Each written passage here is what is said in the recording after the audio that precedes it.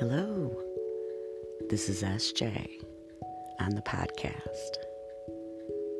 How is everybody doing today in podcast land and in the world?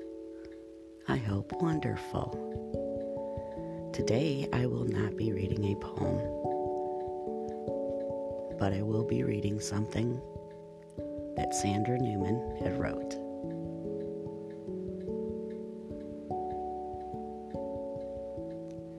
The title of it is called 4th of July.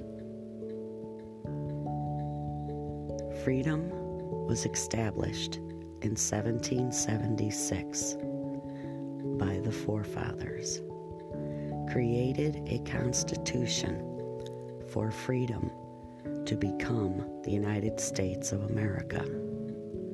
The flag still stands and waves for the country that all is one nation under God. Give thanks to the forefathers to make it so one United States of America that deserves of trust. I hope everybody will have a glorious and safe 4th of July in the United States of America. I'd like to thank my listeners, my supporters,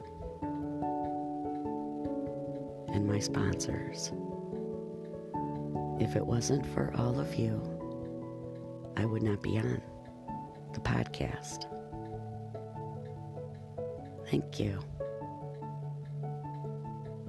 God bless.